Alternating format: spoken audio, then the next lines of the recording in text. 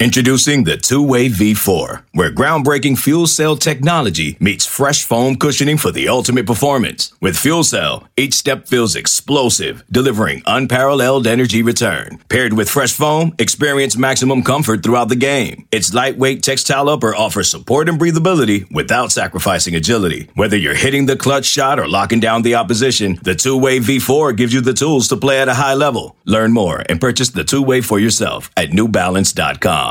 Welcome in, ladies and gentlemen, to another edition of the Pony Stampede podcast. Thanks so much for listening.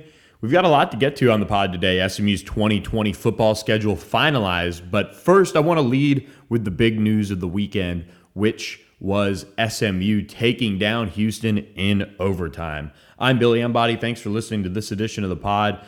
What a game for SMU against Houston, jumping out to a big lead and being able to control things in the first half, really just dominate Houston for much of that first half, I'd say, and especially just defensively. I mean, Houston couldn't get anything going offensively, wasn't able to get those second chance looks that they're so used to, being the top offensive rebounding team in the country. And SMU is able to kind of ride that to a win in a way. Things got dicey there as SMU gave up the lead and blew it down the stretch. But look, at the end of the day, they rallied around each other and were able to get this win in overtime and kind of give themselves certainly a boost in the eyes of the postseason play. I still don't think there's an NCAA tournament bid out there for them at this point, especially with how far out they are in terms of the net right now. But they do have a chance, and that's all you can ask for right now with the way this season has gone so far. That Houston game, a huge step forward in doing that. And Tim Jankovich had his radio show on Monday night and kind of was saying, look, with our guys in that huddle, it wasn't so much as hanging their heads, but okay, this is going to be our greatest moment just because we're going to be able to fight off this blown lead and put it together and get one of the biggest wins of the season for SMU. Certainly, I think the biggest win of the season for SMU. So, look, it wasn't pretty. That game never is with Houston. But a lot of credit to SMU for figuring it out. And as ugly as it was and as terrible as it was, watching them blow that lead, it really was something where SMU ended up getting the win, and that's just kind of all that matters. Now, as far as how this impacts postseason play, I'm not necessarily sure that this does too much for them outside of giving them that shot, that chance. I think they would have to win the AAC tournament still to be able to make it to the NCAA tournament. Now, look, maybe somehow if they were to win out the rest of the way, the committee gives them the benefit of the doubt if they're able to win a couple games in the AAC tournament after that. But where it stands right now, that just doesn't seem realistic. But look, I thought that game was unbelievable for SMU. And just look, it wasn't an incredible crowd by any means, but they were loud. And there were about 4,000 there for the most part. And they were loud. And I was actually sitting with a couple of the media guys there, and they looked at me and said, "I've never heard it like this before." I said, "Yeah, well, this is kind of a snapshot of what it was like, at least back in the Larry Brown days and certainly Tim Jankovich's first year as head coach when they won the AAC championships." But I thought it was a lot of fun. It seemed like the players, really fed off of Tim Jankovich's message over the course of the week, which was calling them soft. And look, I've called this team soft before, so maybe they listen to the pod. So shout out to any of the players or anyone sitting out there listening that's part of the program. But they really were not soft at all coming out in that game and certainly throughout the night. Because look, Houston is a really good basketball team. They're able to put together a lot of runs and figure things out. But SMU was too tough to just overcome for them completely. And as bad as it looked down the stretch for SMU, and you figured, okay, well, now they're going to lose in overtime, but they were the tougher team at the end of the day, and I think Kelvin Sampson would tell you the same thing about that. And so it's a huge win for SMU. It really is. And I think depending on what happens down the stretch, it could be a huge win for Tim Jankovich's future as well. Now, SMU goes on the road to Tulane on Wednesday evening 7 o'clock start on that one.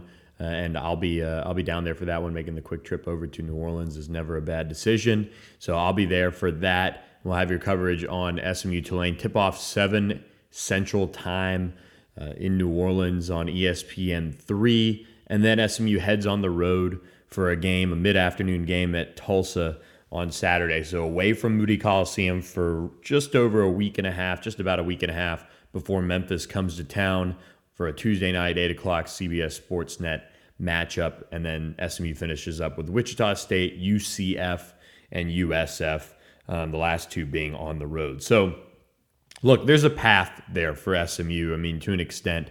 And I just, when you look at kind of the bracketology and things like that and the experts, and look, Joe Lunardi and Tim Jankovich kind of called him out on Saturday night following the Houston win, is they're projecting, in the current stage of things and where things are at that moment. If the tournament ended at if the tournament started at that very moment, who would make it in, who would make it out? And that's why it's called bracketology, and it's not a projection thing. So, that being said, SMU has a long way to go to really make it onto that first four in, or first four, last four in, or however many first four out, type of deals you want to have. There's still a ways to go. There's a lot of work to be done. And to be honest, there's really not a ton of quality chances left outside of Tulsa, really. That's kind of the one that stands out to me the most with it being a road game. And look, I think when you look at this conference and kind of where it stands right now, you've got Tulsa just ahead of SMU at 9-3, and SMU kind of being a half game back, I think, technically of them. And so there's a chance there. On the other hand, you've got Wichita State still on the schedule, Memphis, both just hovering around 500 between the two of them in conference play, so nothing special there. And then UCF, USF, and Tulane, 3 of the bottom 4 teams in the conference still up. So there is an absolute need, in a way, for SMU to win out and to give themselves the best chance to win the conference in the regular season, to be honest, and at least finish maybe in the top 2.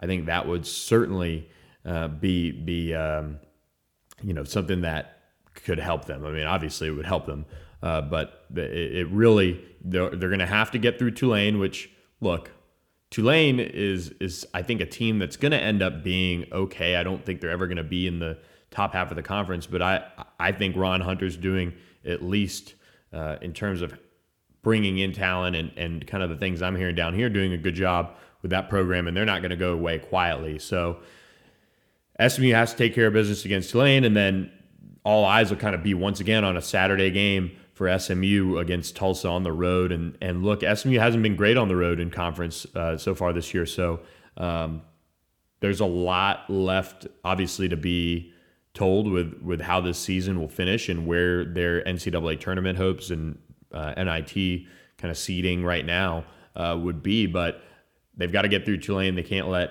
kind of the energy they put into Houston wane. They've got to stay locked in, and that's something Tim Jankovich talked about as well on his radio show, just the ability to stay locked in, and that's what SMU's coaching staff's been trying to pull out of this team for most of the year, really, is can you stay locked in? Can you stay ready to play throughout the entire season? And that's what makes great teams, and that's why in the past SMU has had those championship teams, is when you thought, okay, well, they lost that one or that, how are they going to respond to this or that?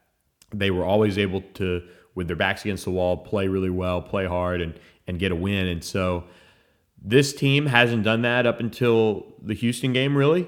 But they were challenged all week by the coaching staff, and they really responded well. Going 2-0 that week in Moody was big. UConn and Houston, and now setting themselves up to see where things could go for an NCAA tournament bid. It is alive, barely. I think they have a long way to go, but they certainly got a huge help with that win over Houston on Saturday night. An impressive one at that. And look, we'll be having you guys totally covered on Wednesday night, Saturday, and just obviously throughout the rest of this push.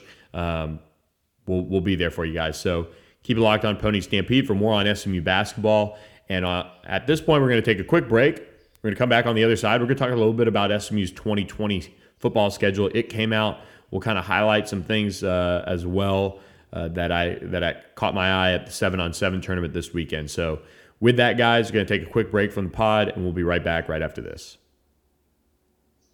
This episode is brought to you by Progressive Insurance. Whether you love true crime or comedy, celebrity interviews or news, you call the shots on what's in your podcast queue. And guess what?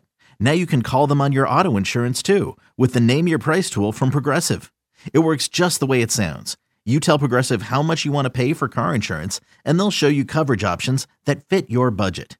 Get your quote today at Progressive.com to join the over 28 million drivers who trust Progressive. Progressive Casualty Insurance Company and Affiliates. Price and coverage match limited by state law. Okay, picture this. It's Friday afternoon when a thought hits you. I can spend another weekend doing the same old whatever, or I can hop into my all-new Hyundai Santa Fe and hit the road. With available H-Track all-wheel drive and 3-row seating, my whole family can head deep into the wild. Conquer the weekend in the all-new Hyundai Santa Fe. Visit HyundaiUSA.com or call 562-314-4603 for more details. Hyundai, there's joy in every journey. Welcome back to the Pony Stampede podcast. Thanks so much for listening. SMU's 2020 football schedule is out, and I think most people, when they saw the schedule, probably weren't too happy with it. And I think one thing to know when you look at the schedule that's now out is that this is what happens when you win football games and you have a really good season. So SMU's non-conference schedule certainly was already in the books. At Texas State for the season opener on September 5th. Then they host Stephen F. Austin on September 12th. Head to North Texas on September 19th. And then host TCU on Family Weekend on that Saturday. So a Saturday game for SMU TCU as well. And really, for the most part, all of these games are TBD in terms of times right now. But SMU does open conference play with a huge matchup against Memphis in Ford Stadium on an ESPN network. So it'll be a Thursday night game, one of the first ones in a long time for SMU, a huge opportunity, first home conference game in a while for SMU. Huge opportunity to showcase the team, showcase the program, and certainly get some revenge against Memphis, who beat them in that thriller last year in Memphis, and kind of a defense optional game. So look, I think that with Memphis heading on the road against Texas State the week before that, traveling to Texas back-to-back weekends is difficult. And even though SMU has TCU right before that, I think when you look at that one, I think advantage SMU. And here's why. I think, one, when you travel on the road, that's really, really difficult to do. And you look at Memphis's schedule leading up to that point, and they're against Arkansas State, at Purdue, against Houston. So they open conference play actually a little bit earlier than SMU. And then they've got this trap game against UTSA kind of sandwiched in there. I'm not saying they're going to lose. I think Memphis will pummel UTSA, but it's on the road. And so all of that is kind of adding up for Memphis, I think. And I think SMU did a really nice job last year of turning the page after TCU. That was something I think you got to give Kaz Kazadi and Sonny Dykes and that whole staff a lot of credit. So if SMU was to beat TCU again, it's familiar territory. Turn the page, you're starting conference play. In at that point, USF, while they were struggling, they were a team that was viewed as somebody that could challenge at any given time for the conference. I mean, realistically, going into that game, that's just how talented USF was. They were able to turn the page, and SMU was able to dominate USF and kind of go on that run to start conference play and to start their season. Memphis, it's another big game, and you don't have to travel. You're not leaving the state of Texas your entire first month of the season, and then you make a quick trip to Tulane after a bye week following Memphis. So you can put everything you got into the Memphis game and try to go from there and put it all together and get your signature conference win really early on and put yourself in position to be at the top of the conference right away, as SMU will open conference play on October 1st against Memphis on that Thursday night. Have a bye, then head to Tulane, then turn the page. SMU has homecoming weekend against Cincinnati on October 24th. Then they host Navy on October 31st.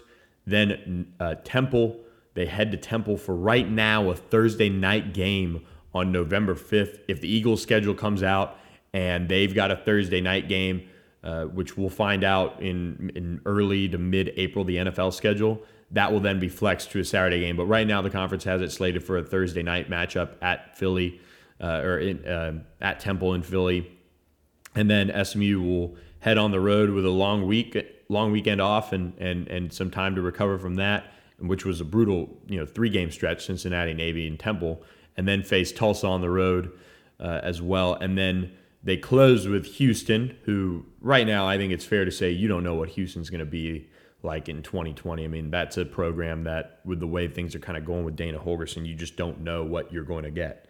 Then finish up at East Carolina on Thanksgiving. So SMU gets really the pass on OU Texas weekend and for a no-nothing Thanksgiving weekend home game. So kind of the schedule really works out pretty well for SMU. I know people would be peeved about the Boulevard on that Thursday, but you know what? October 1st, take the Thursday off and then try to recover enough to head back to work if you live in Dallas on Friday. But I think that game will be well attended. A big positive for SMU in recruiting. It is a Thursday night, so they'll be able to bring a lot of players on campus and say, come on, come through. After you're done with practice on Thursday, after you're done with your walkthrough, hit campus, check it out. And then you can leave early if you want to and get to bed for your Friday night game the next night. So overall, I think the schedule works out very, very well for SMU. It's a difficult one. It's also the best home schedule that I can remember in a long, long time. So kudos to the conference. And also, I mean, look, on the flip side, next year it'll be kind of a tougher look in terms of the schedule goes for SMU in 2021. But that's just how it goes. And with this team poised to have the season that they're set to have, I think this is really important. And coming off a 10-win season, you've got Shane Buechele back. You've got so much coming into the program. For them to have this type of a home slate, I think it bodes really well for SMU. I think the games you're gonna see a huge boost in attendance, and certainly I've heard season ticket renewals are already way up. So I mean, this is all kind of coming together, and I think it's just a pretty big positive for SMU when it comes to the schedule and just how it worked out. On the flip side, in 2021, they'll have UCF, USF, Tulane, and Tulsa will be the 4 home schedules in conference play in 2021. Just looking ahead, as well as the same group of programs for the 2021 season at this point. I think that might be the year that SMU plays Louisiana Tech as well. I'm looking that up right now. 2021, Abilene Christian, North Texas, at Louisiana Tech, at TCU. So enjoy this schedule while you have it. Don't complain too much. It's a good one. It sets SMU up that if they can run the table, guys, this is a team that can go and go to New Year's Six Bowl and win the conference, and should be able to do so easily if they're able to navigate it the right way. So following up with that, spring practice starts March 8th. They'll get that going. Pro Day March 26th, and then the spring game set for April 18th. Sonny Dykes tweeting out the dates for spring practice just this afternoon after the schedule came out. So SMU locked in, ready to start work on the 2020 season for the program. One thing I'll point out, I was actually lucky enough to get to spend some time behind the scenes a little bit with the program when I was in Dallas this past week, and I'm looking forward to putting together the story that I'm working on for that. So if you're not on Pony Stampede, I highly encourage you to subscribe. We've got a flash sale going on, just 2 months for the price of one, gets you locked in for the basketball rest of the season, spring practice, recruiting. They'll have official visitors when you're on your $1 or 50 cents a month type of deal. So highly encourage you to subscribe. That will end on Wednesday night. So you're listening to this pod now. If you don't subscribe, check it out. Promise it's worth it. We've got a ton coming your way as spring practice gets closer. Now, some takeaways for me, I just think in terms of the culture, the strength and conditioning staff is why you saw the improved culture in SMU and what they were able to do on the field last year. And also Shane Buechele deserves a lot of credit. They teach these guys how to be leaders in these workouts, and I think that's something that kind of stands out to me. Sonny Dykes and his staff able to be around the workouts now. They can't do football drills, but they can actually coach them up and run them through the drills. But for the most part, it's a strength staff. But they are the reason why SMU's been able to do what they have over the last 2 years, and certainly why they were in position to win, at least the division last year until kind of the late stretch. But overall, this program is as well run as I've seen. I think there's a commitment from the players to really do things right and do things the right way, and I think that starts with Kaz Kazadi and Sonny Dykes. So I really enjoyed my time around the program. Early morning, but it was so worth it. So I'm looking forward to dropping that story. That's kind of all I'll say about it right now, but I think you guys will enjoy it, and I think it'll give you guys a really good view into the program. So look for that on Pony Stampede. Probably looking like Thursday right now. I'm going to try to really bear down on it and get it finished up tomorrow, and before I head over to New Orleans, and then drop it on Thursday. So I hope you guys enjoy that. On the recruiting front, I was out at the Pylon Dallas. It was technically in Fort Worth, but Pylon Dallas 7-on-7 tournament this past weekend. Really impressed with just kind of the buzz that I heard around SMU this year, or excuse me, this weekend. And when we tell you guys on Pony Stampede that they're in the mix for X big time prospect or Y big time prospect, and they have offers from this place, that place, and I'm talking about the Savion Birds, the Isaiah and Mokobias, the now Roderick Daniels, and all of those guys. It's real, and it's pretty wild to see kind of the reactions that you get from recruits, and even when you're done interviewing them, and I kind of like to do this and kind of not only build a relationship, but kind of just chop it up a little bit with them and just say, hey, like, I know you've been over to SMU a ton, but are you really? Is this real? Why now? And just trying to pull it out of them whether it is a serious interest or not. And look, so many of them point to James Prochet and Demerick Gary and some of these Dallas players, Shane Buechele and Reggie Robertson, and now you're seeing them point to Preston Stone. I think that was something that I really took away from, just the amount of players that get hit up by Preston Stone and talk with him and have been able to be recruited by Preston now that he's committed as well. And I think that stands out to me, and a lot of players that we're going to cover over the next few months as they go kind of navigate official visits and make their decisions ahead of their senior years.